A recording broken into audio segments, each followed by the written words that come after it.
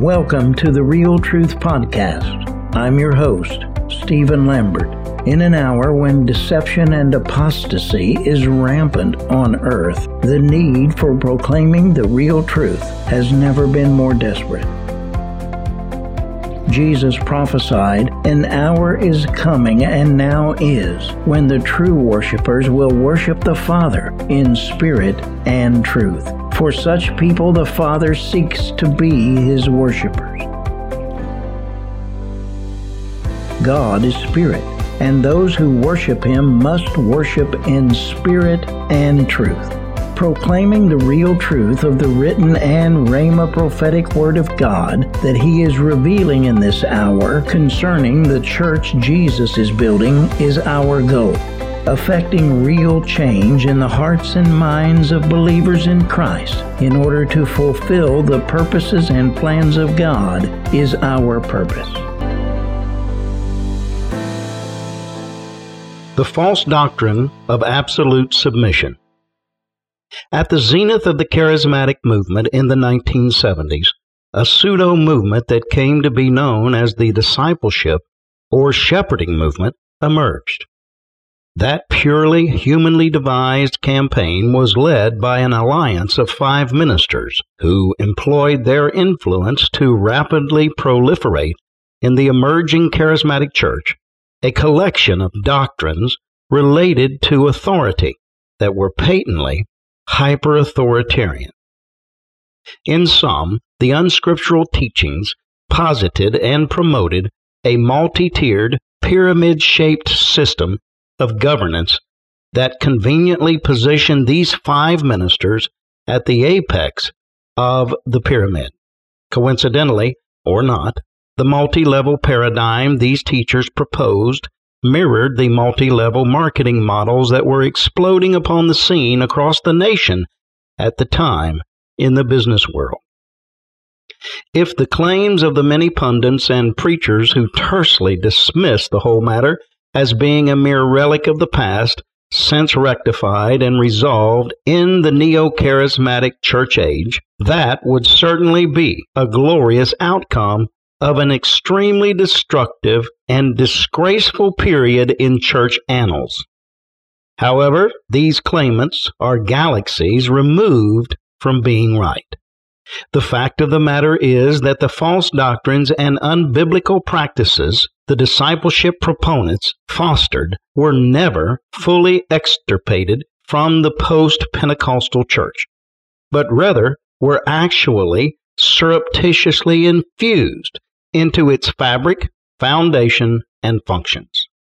Much of what the neo-charismatic church espouses concerning church government, local church polity, and 5-fold ministry functions, as well as a host of other topics, is predicated on the hyper-authoritarian teachings propagated during the shepherding movement, which were actually recycled doctrines indigenous to the New Order of the Latter Rain movement, birthed in 1947 in North Battleford, Saskatchewan, Canada, that produced the Manifested Sons of God heresy.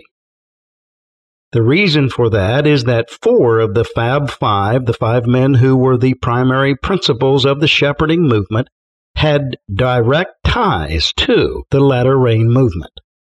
A fundamental and essential tenet of the hyper-authoritarian discipleship shepherding system is a dogma which is best described by the term absolute submission, in which followers are required to, in effect, surrender their personal will unto the many ascending echelons of leaders in the pyramiding chain of command, and to obey explicitly and comprehensively the dictates and whims of those many leaders. Followers are taught that they cannot simply hear from God themselves, but that they must quote-unquote submit virtually every matter of importance requiring a decision in their life unto their leader. They are taught that God requires them to, quote, be in submission, end quote, which in hyper-authoritarian cults extrapolates into total obedience and obeisance, to the chain of human leaders of their group, and into those leaders making most or many of their decisions for them, whether overtly or by employing subtle manipulation that leads the member to the conclusion to which the leader wants them to arrive. In a nutshell, in these groups, submission means forfeiture of all semblance of personal autonomy, free will, and freedom, despite the fact that Scripture makes it irrefutably clear that God created every human being with each of those, and that the centerpiece of the true gospel of Christ is that Jesus came for the very purpose of restoring each of those to the redeemed. For he who the Son sets free is free indeed.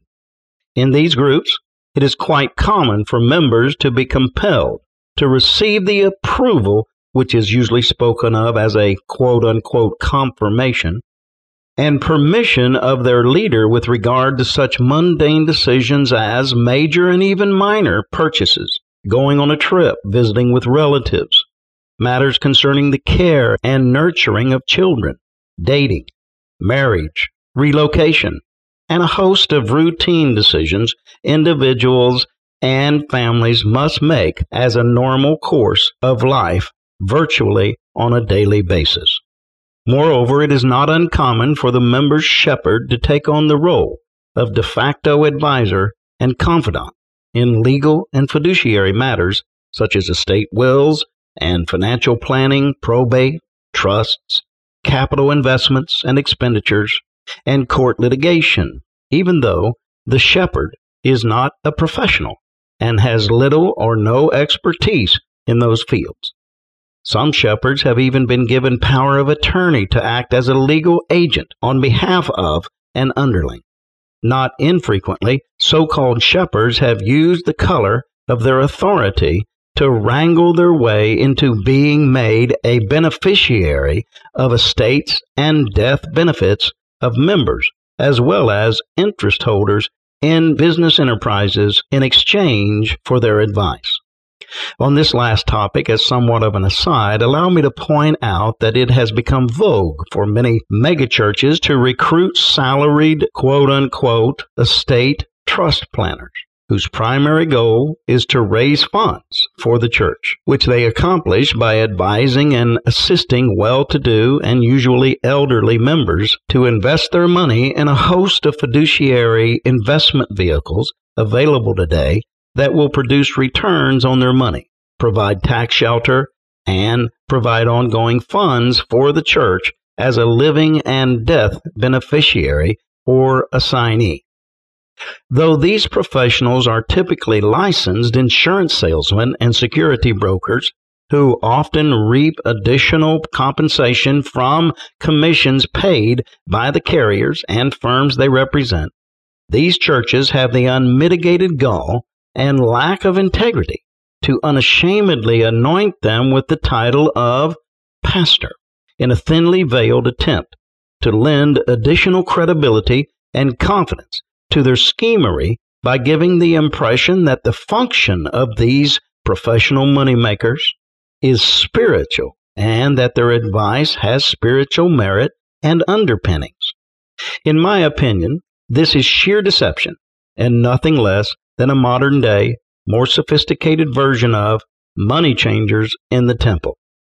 What makes it especially deplorable, despicable, deceptive, and outrageous to me is that it is all done under the color of spiritual authority.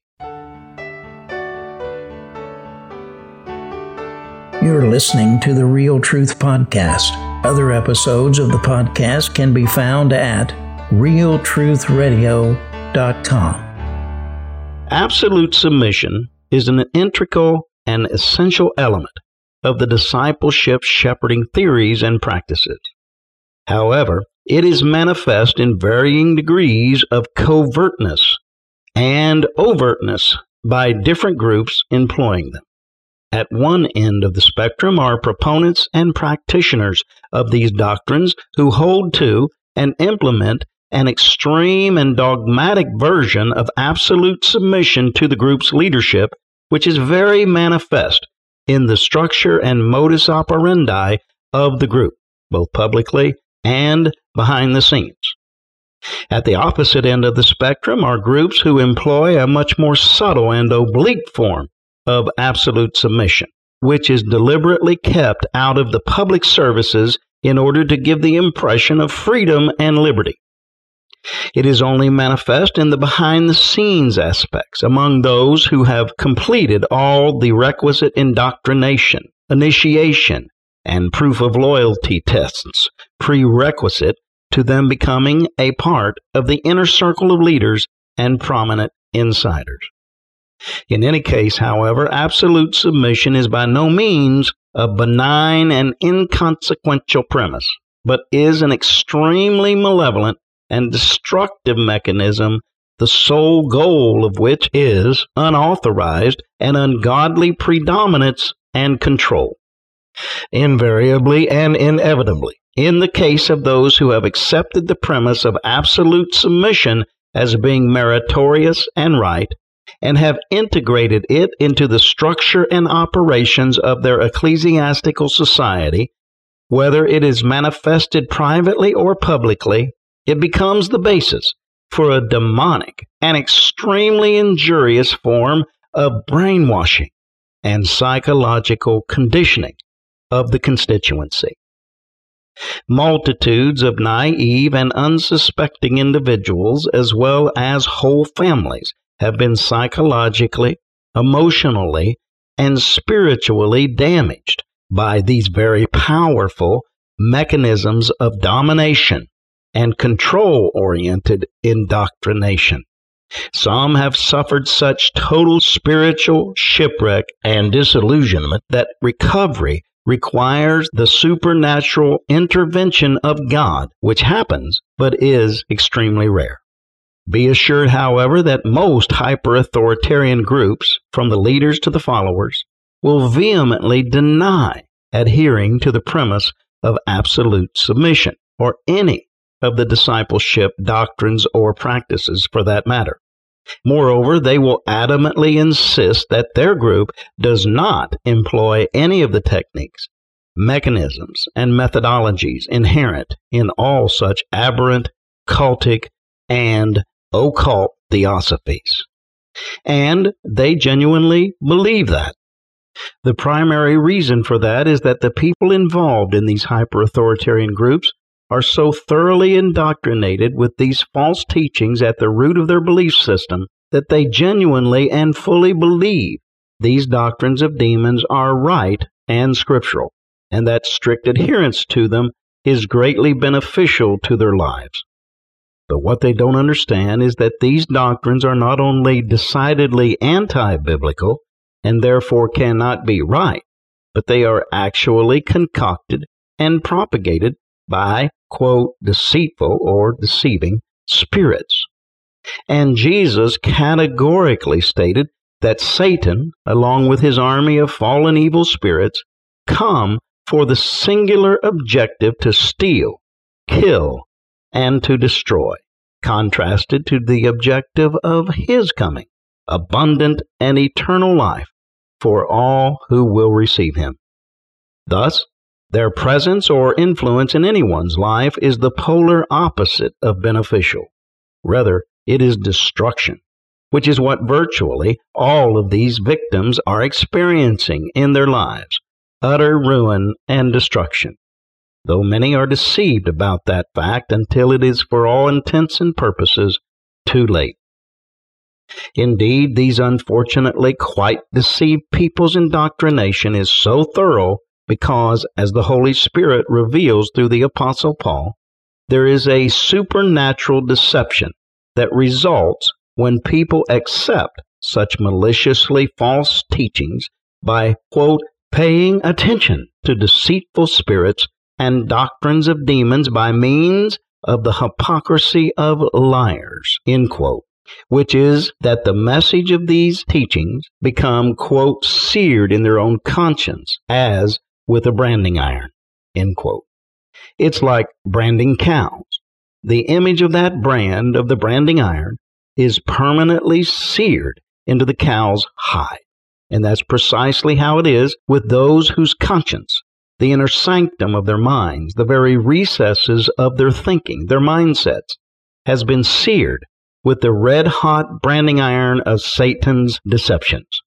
Thus, the impression of those diabolical and destructive lies are permanent in their minds, to the point that removal of Satan's brand requires supernatural intervention from God in the form of deep deliverance to cast out the deceitful spirits and doctrines of demons that entered into the psyche, the soul of the victim of spiritual indoctrination.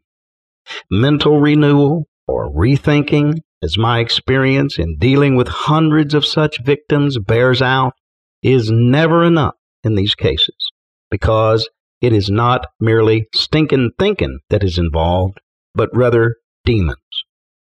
Thus, real deliverance, casting out of the demons, is the only real remedy. Demons cannot be counseled, as if they are going to somehow repent and change their mind. The only biblical solution for demonization is deliverance. Someone must cast the demons out.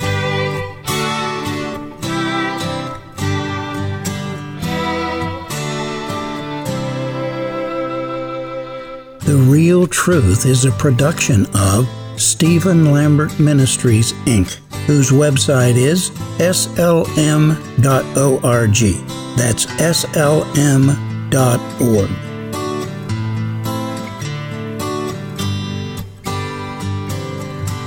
Deception is insidious. I know that sounds like a statement of the manifestly obvious, but it bears thought. The thing about deception is that it is so deceptive. That's the way the lie, the foundational premise of Satan's kingdom and operations on earth, works. The nature of deception, in other words, is that it is deceptive.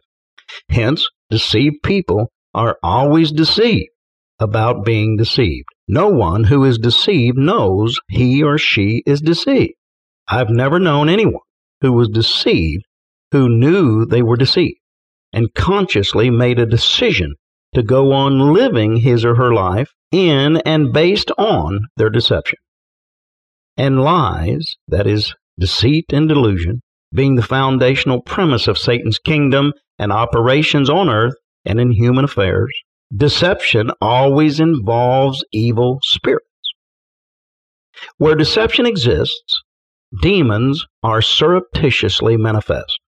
Not sometimes, but all the time. Invariably, inevitably, and intrinsically.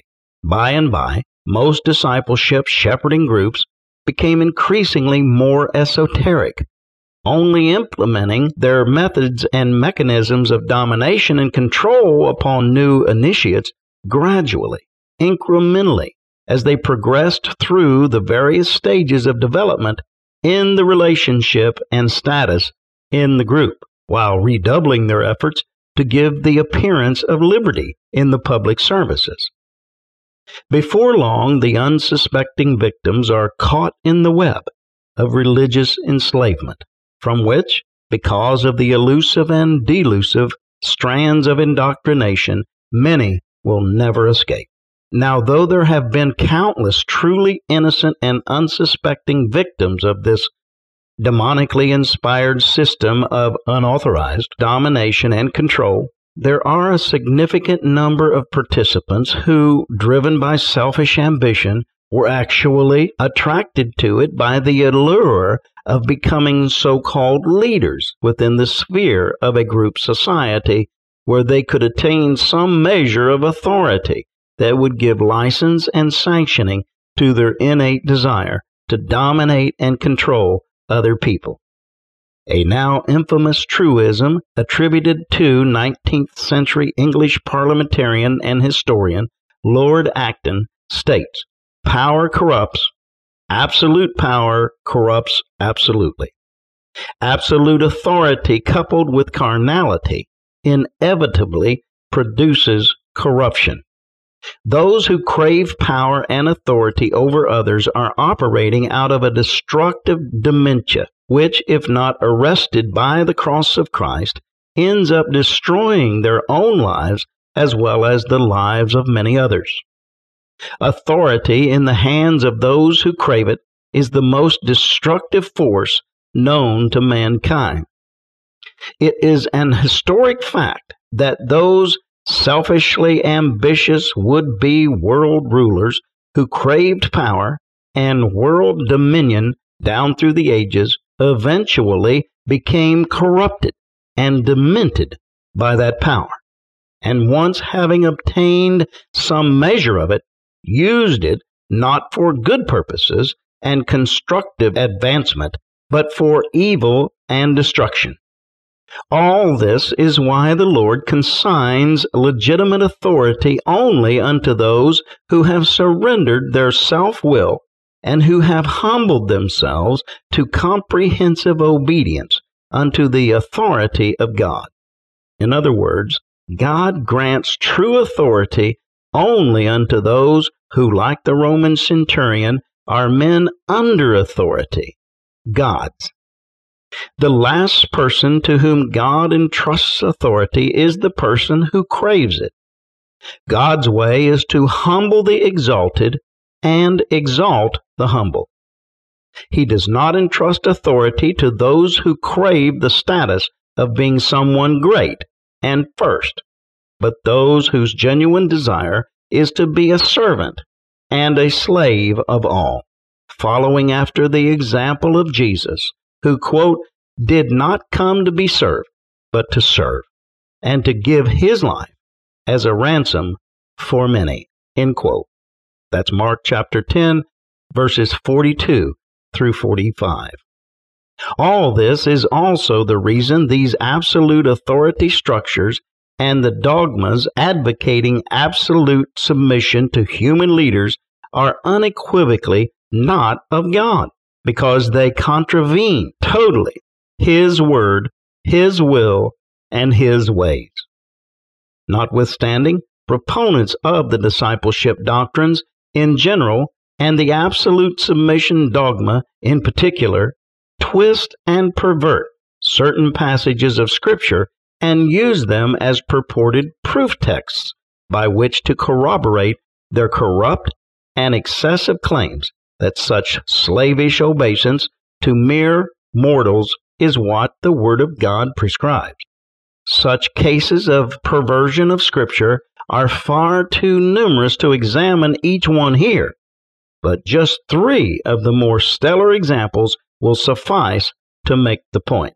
One of the most frequently quoted texts by the discipleship proponents pertinent to the matter of absolute submission is Hebrews 13:7, which, for purposes that will soon become clear, I quote here from both the New American Standard and the King James versions.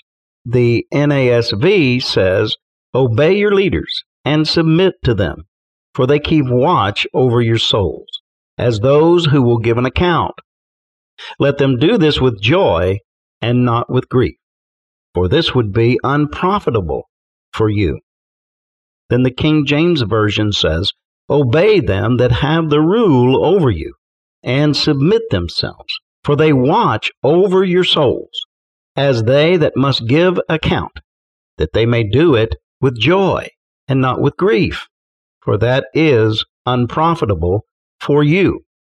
This particular verse is an outstanding example of how the poison of deception is concocted by subtle twists and perversions of otherwise perfectly valid truths by expositors of hyper-authoritarianism. When they teach on this subject, invariably they use these verses as a basis to spin an expository yarn that leads listeners to believe that God is in this verbiage telling believers that they are to be virtual empty-headed marionettes, walking around like zombies in a catatonic trance, automatically and immediately responding in hypnotic-like total obeisance to every tug on their strings by their leaders. In the case of the extremist proponents of these doctrines, this is not a figurative assessment, but rather precisely what they seem to want out of their followers. As CBN founder Pat Robertson once quipped concerning the band of leaders who started the discipleship shepherding heresy, the only difference between some of them and Jim Jones essentially is the Kool-Aid. It is the assignment of corrupt connotations to the key words and phrases of this text that results in their extreme and erroneous extrapolation. The Greek word translated obey, for instance, does not connote a slavish, cowering, cringing in fear, obeisance and servility, and total subjugation. Rather, it signifies to be persuadable.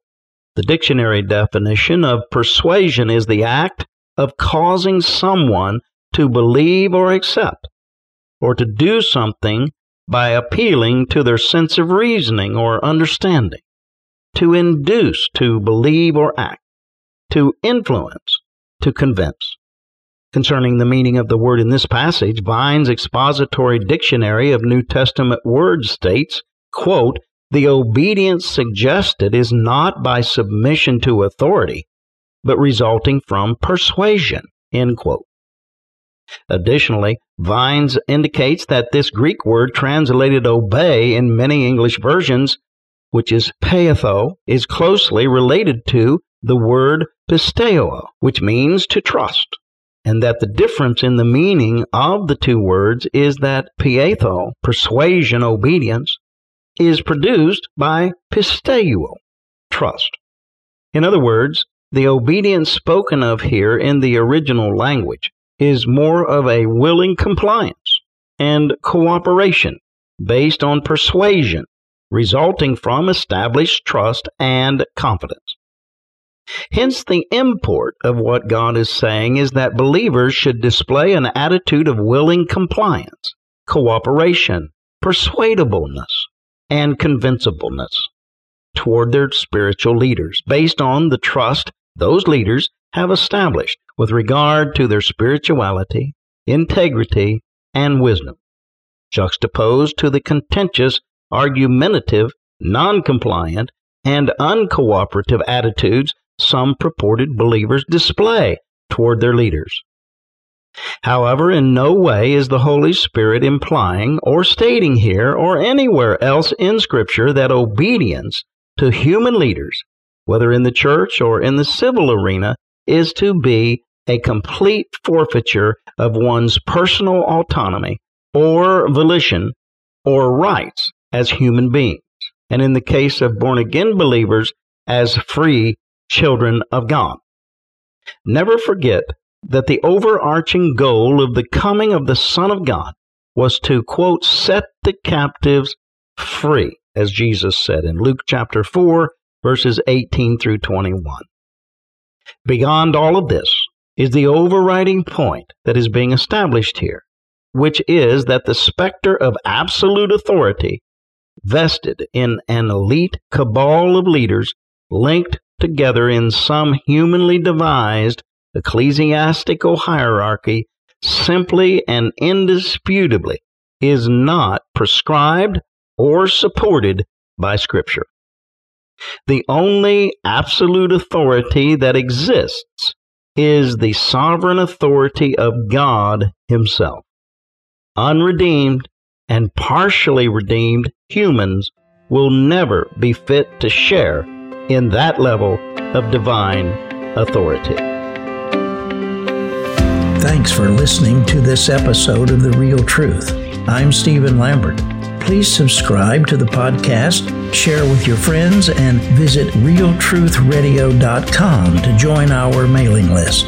Be sure to tune in to the next edition of The Real Truth. Until then, this is Stephen Lambert reminding you that with God all things are possible, and all things work together for good to them who love God and are called according to His purpose.